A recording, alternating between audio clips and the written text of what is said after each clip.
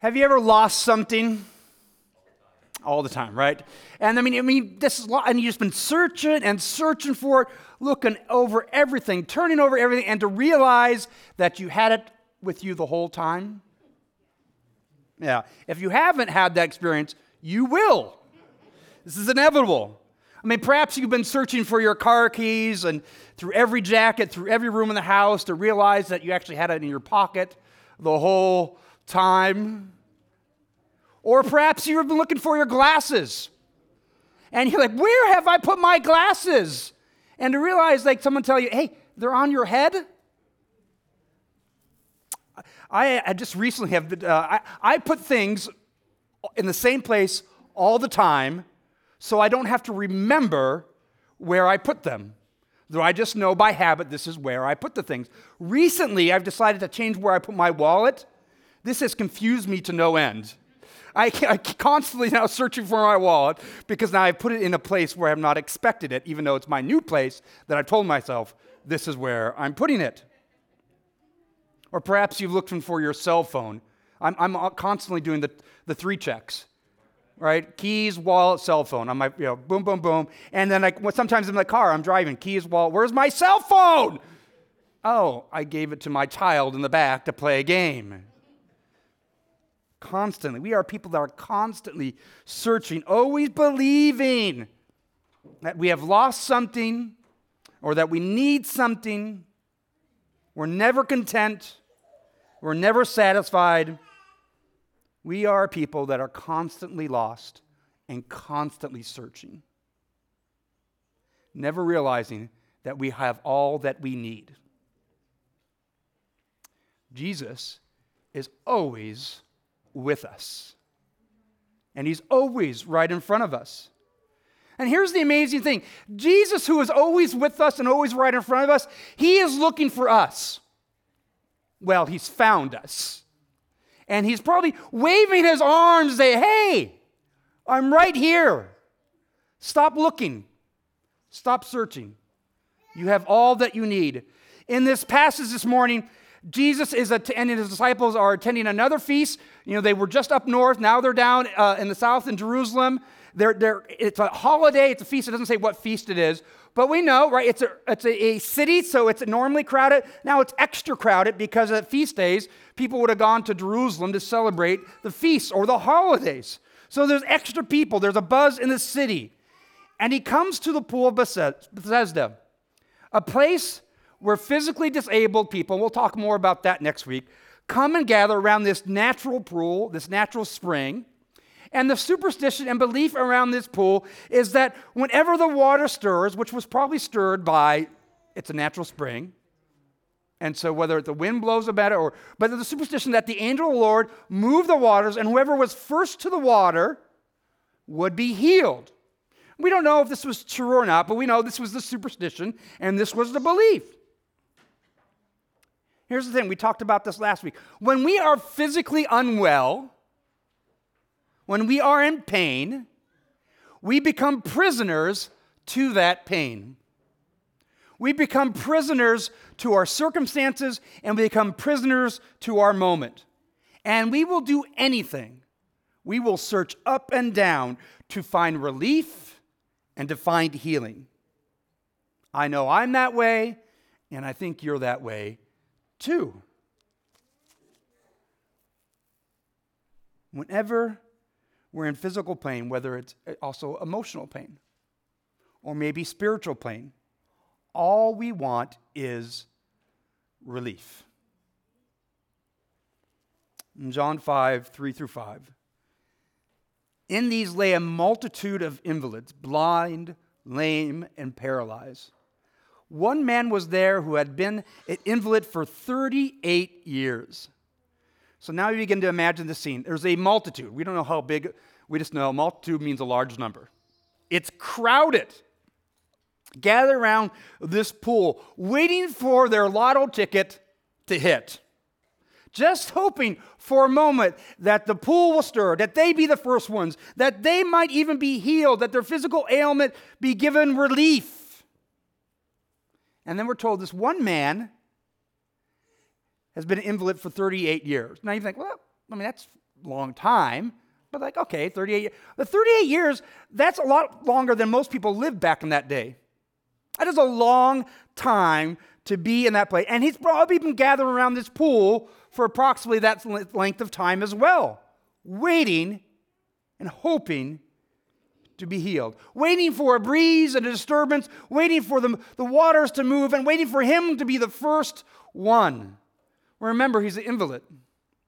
He needs help to get into that pool.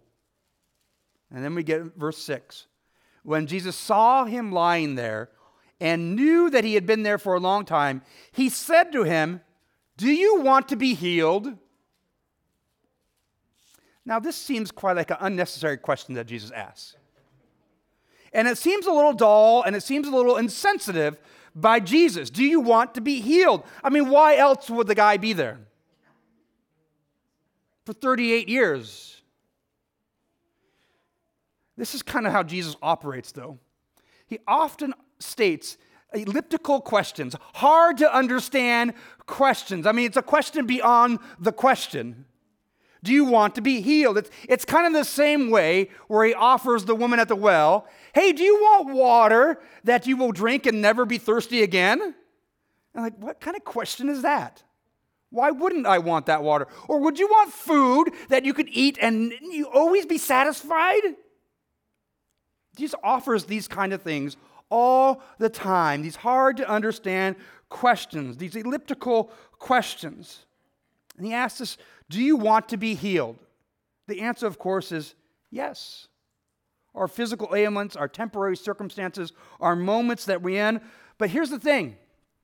All of those moments, our pain, whether it's spiritual, whether it's emotional, whether it's physical, and our spiritual blindness often confuse us and blind us to what we actually need to be healed from.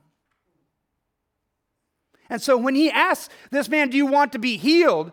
Do you think Jesus is really concerned about the physical state of this man? Yes, in part. But he knows that there are much bigger things than physical ailments in this world.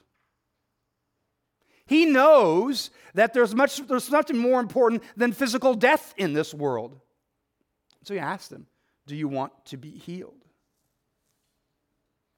I think we ask ourselves that question, we would say, yes, we want to be healed. But I think Jesus would probably ask, do you actually know what you need to be healed from? In verse 7, the sick man answered him, "Sir, I have no one to put me into the pool when the water is stirred up, and while I'm going, another steps down before me." Basically, his response is, of course, Jesus. Of course. This is why I've been sitting here for 38 years. I mean, there's a little snark in this response, and rightfully so. The reality in those years, those 38 years, this ailment has changed him. Although he sits around this pool hoping to be healed, hoping to be first, the reality is he has no hope. And he acknowledges that to Jesus. Of course I want to be healed, but there's no chance for me to get into that pool. There's no chance for me to be first. And you begin to think, well, why are you around this pool anyway? If he has no hope, he's defeated. He knows getting into the pool is a pipe dream, that healing doesn't really exist. He's become a prisoner to his circumstance, to his moment, and to his reality. We can think of the Israelites enslaved in Egypt for 500 years. They are in prison to their circumstance and their moment. It's not just the slavery itself. Freedom doesn't exist for them. And if you want to define freedom, there's lots of ways we can define it, but one of the ways freedom would be equally healing from your oppression. You can think of lots of ways that could be in physical oppression or spiritual oppression or emotional oppression, but freedom would be healing from that whatever is oppressing you. And the Israelites have been oppressed for 500 years. generation after generation, they wouldn't understand what freedom is. Freedom is a fantasy that has been wiped out and beaten out of them, a hope that has been vanished. And they have learned to adapt and adopt the life that they have been given. Slavery has become their freedom. It has become their way of life. You can actually begin to understand how slavery in any form dehumanizes people, because it takes away the understanding what freedom is, what we're created to be, who we're created to be, and who we're created by. You see, the Israelites in Egypt, if their circumstances have become their reality, they can't even imagine healing. So much so, even when they are freed by Moses. So first of all, Moses suggested, like, yeah, whatever. Then God actually miraculously frees them. And what happens? They begin to grumble in their freedom. Because that wasn't freedom for them. Their freedom was their oppression. They were comfortable in their oppression. And they continued to grumble in the wilderness for 38 plus years. They don't know how to live in freedom. We don't often know how to live in freedom or in healing. We become enslaved into our hopelessness. They couldn't even imagine a life beyond their circumstance and their moment. And this is the reality. As humans, we bed down to our circumstances. And what I mean by bed down is we lie down, we accept it, we just hunker down into it, and this is our comfort zone. Like, we have no expectation that anything will be different, anything will change. And so we will accept it, and we bed down, and we lie in it, and we give up, and we have no hope. Worse than that, this is what we do. We bed down to sin. We begin to accept our sin as normal and okay, and it's just reality. And even if we believe in the freedom of it, like, listen, I'm a sinner, I'm going to sin, so I'm just going to live in it. And we bed down into it. And Jesus responds to this invalid who has bed down to his circumstances, bed down to his hopelessness. And what does he say to him in verse 8? Get up. Take up your bed and walk. Get up. Walk. Stop bedding down. And we know there's a multitude around this pool. Jesus doesn't heal everyone around that pool. And we don't know exactly why he heals this guy. But we do know there are people around us that don't get physically healed. We do know some that do. We know that not every circumstance gets changed. But we also know, if you read Scripture, God doesn't promise that your physical circumstances will be changed. Sometimes they are, but he doesn't promise it. But God does promise a different healing. He does promise healing. He does promise freedom. But the problem is, you and I think our circumstance, our moments, that's our oppressor. And Jesus is like, man, I don't think you understand what you need to be healed from. I don't think you understand who or what your oppressor is. Do you and I have actually the eyes to see it? Jesus knows that sin is our ailment. He knows that outside sin is a problem for us, but he says, like, he goes after it. It's like, it's in you. It's in every one of you. Your heart is broken. This is why Jesus enters into the world, to begin to reveal what is our ailment, what is our oppressor. This is why Jesus dies for us. He dies for us so he can set us free from sin and death, our oppressors. Romans 6, 20-23 explains it this way. For when you were slaves of sin, you were free in regard to righteousness. I love that saying. Right, so, hey, when you were a sinner, when you were a slave to sinner, there's nothing you can do but sin. Look at, you were freed from being righteous. You didn't have to worry about it because you couldn't do it because you were a slave to sin. But what fruit were you getting at that time for the things of which you are now ashamed? For the end of those things is death. So look at, when you were a slave to sin, what was the fruit of that life? What did you get? What did you earn? What did it come out of that life? Guess is what he says, Paul says. Look at, what comes out of that life is death. That's the fruit. That's the end game.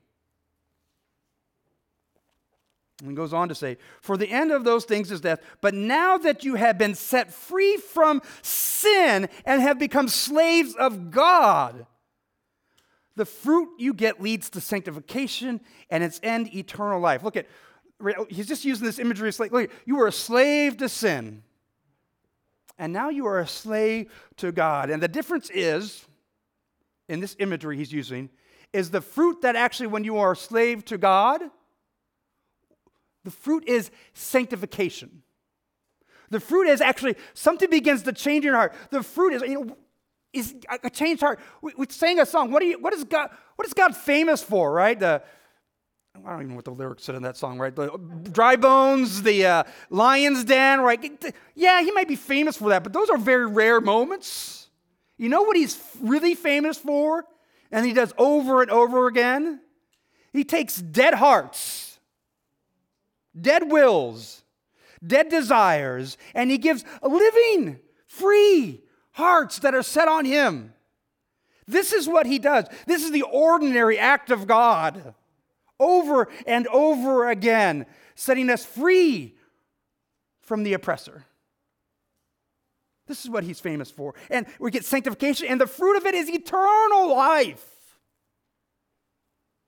And then he goes and just says it in a different way in one verse. For the wages of sin is death. What you earn from this way of life is death. But the free gift of God, what God gives to you freely, you don't earn it, you don't do it, is eternal life in Christ Jesus, our Lord. You and I, like the Israelites, are in the wilderness in this world. This world is a wilderness that is barren. And it may be hard to see and experience the healing at times in this world. It may be hard to experience the freedom from our oppressors in this world. But it is easy to grumble. It is easy to cling on to the oppressors in our world. It is easy to cling on to the way of sin because it's comfortable for us.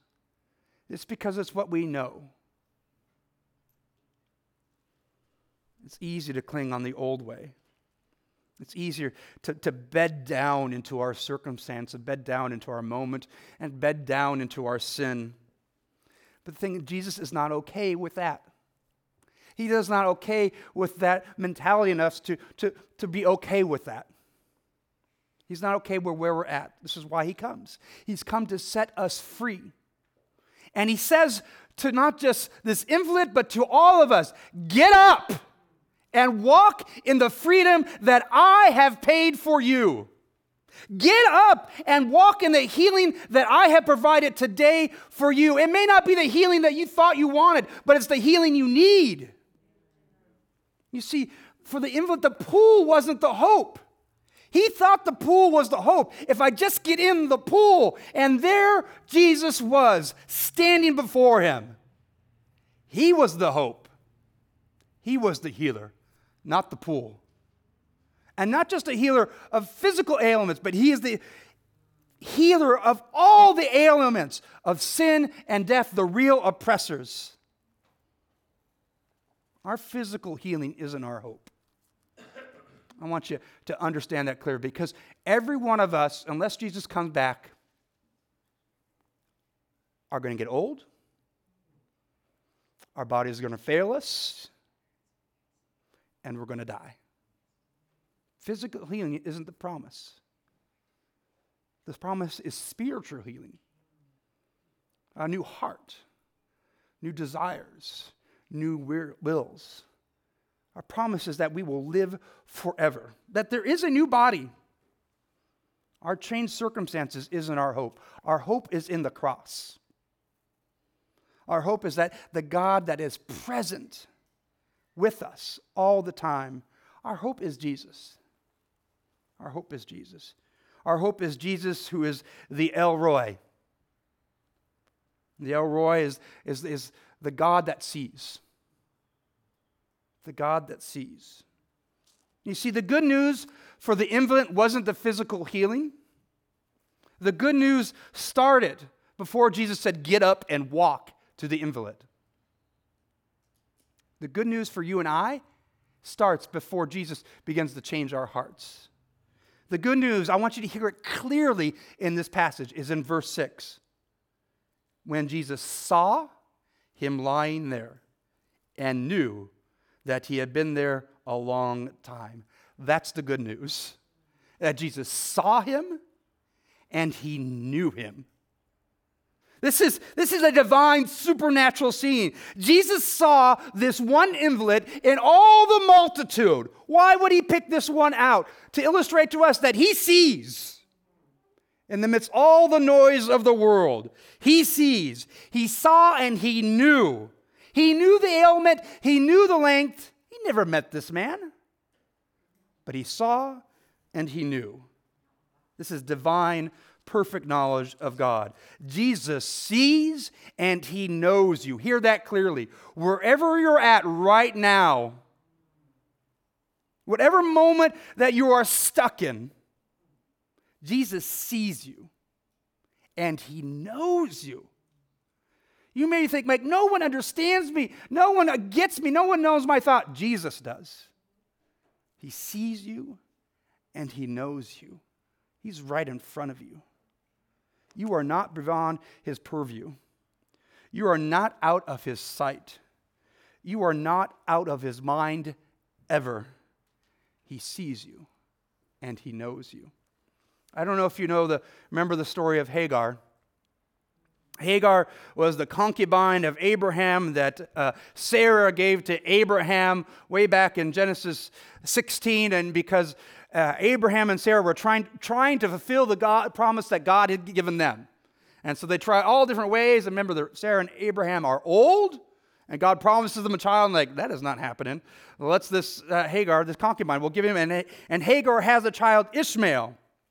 And once Sarah gives this child and Hagar has a child, then Sarah gets jealous and upset because Abraham was probably fond of this child. And Sarah abuses Hagar. And Hagar flees into the wilderness. But God found her in the wilderness. And God tells her, go back to your circumstance. Go back to your moment. I have a promise and I have a blessing for you. And then in Genesis 16 to 13, Hagar does what no one else in Scripture does. She names God. She gives God a name. So she called the name of the Lord who spoke to her, "You are a God of seeing." For she said, "Truly, here I have seen him who looks after me." Like she understands, like, man, I was out in the wilderness. I was alone. I was desperate. I was going to die. And you saw me. You saw my circumstances. You saw my suffering. You saw me. Then later in the story of Hagar, right, as they grow a little bit older, and now Isaac has been born, and so Sarah and Abraham throw a feast for Isaac, and Sarah demands, still upset, get Ishmael, get out, that he's taken the attention away, and so demands that Abraham get rid of Hagar and Ishmael, and so Abraham obeys. God actually tells Abraham to do this as well. And then all Hagar does is take Ishmael and a few items of provision and goes out into the wilderness. And then days have gone by, and Ishmael is about to die. A mother watching her child die because the circumstances are so dire. And so she puts him under a tree to let him die and backs away and watches her son about to die. And Genesis 21:16 through 18 says, "Then she went up and sat down opposite a good way off, about the distance of a bow shot." Not very far from me. "For she said, 'Let me not look at the death of my child,' or the child. And as she sat opposite him, she lifted up her voice and wept. And God heard the voice of the boy. The angel of God called to Hagar from heaven and said to her, 'What troubles you, Hagar?'" Now, this is kind of like the same question he says to the invalid, right? God says, "Do you want to be healed?" "Oh, Hagar, what troubles you? Is something bothering you right now? You got an issue going on?" And he says, "Fear not. Fear not. For God has heard the voice of the boy where he is." And what does he say? "Up. Lift up the boy and hold fast with your hand, for I will make him a great nation." It's almost the same thing as he says to the invalid. Get up. Get up. Rise. God sees you. God saw Ishmael.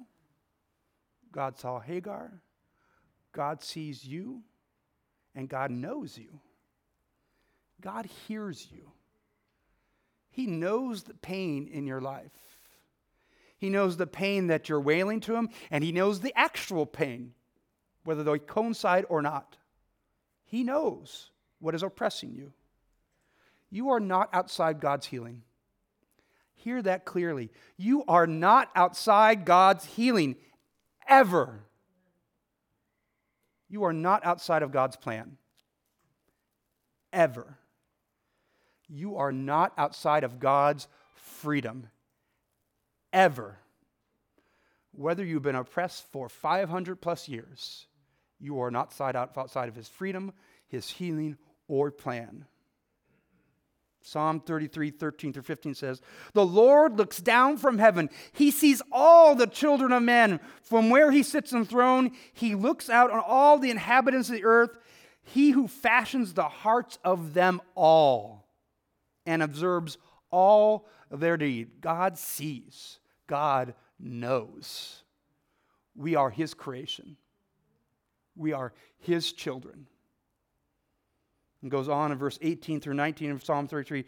"Behold, the eye of the Lord is on those who fear him and those who hope in his steadfast love, that he may deliver their soul from death and keep them alive in the famine."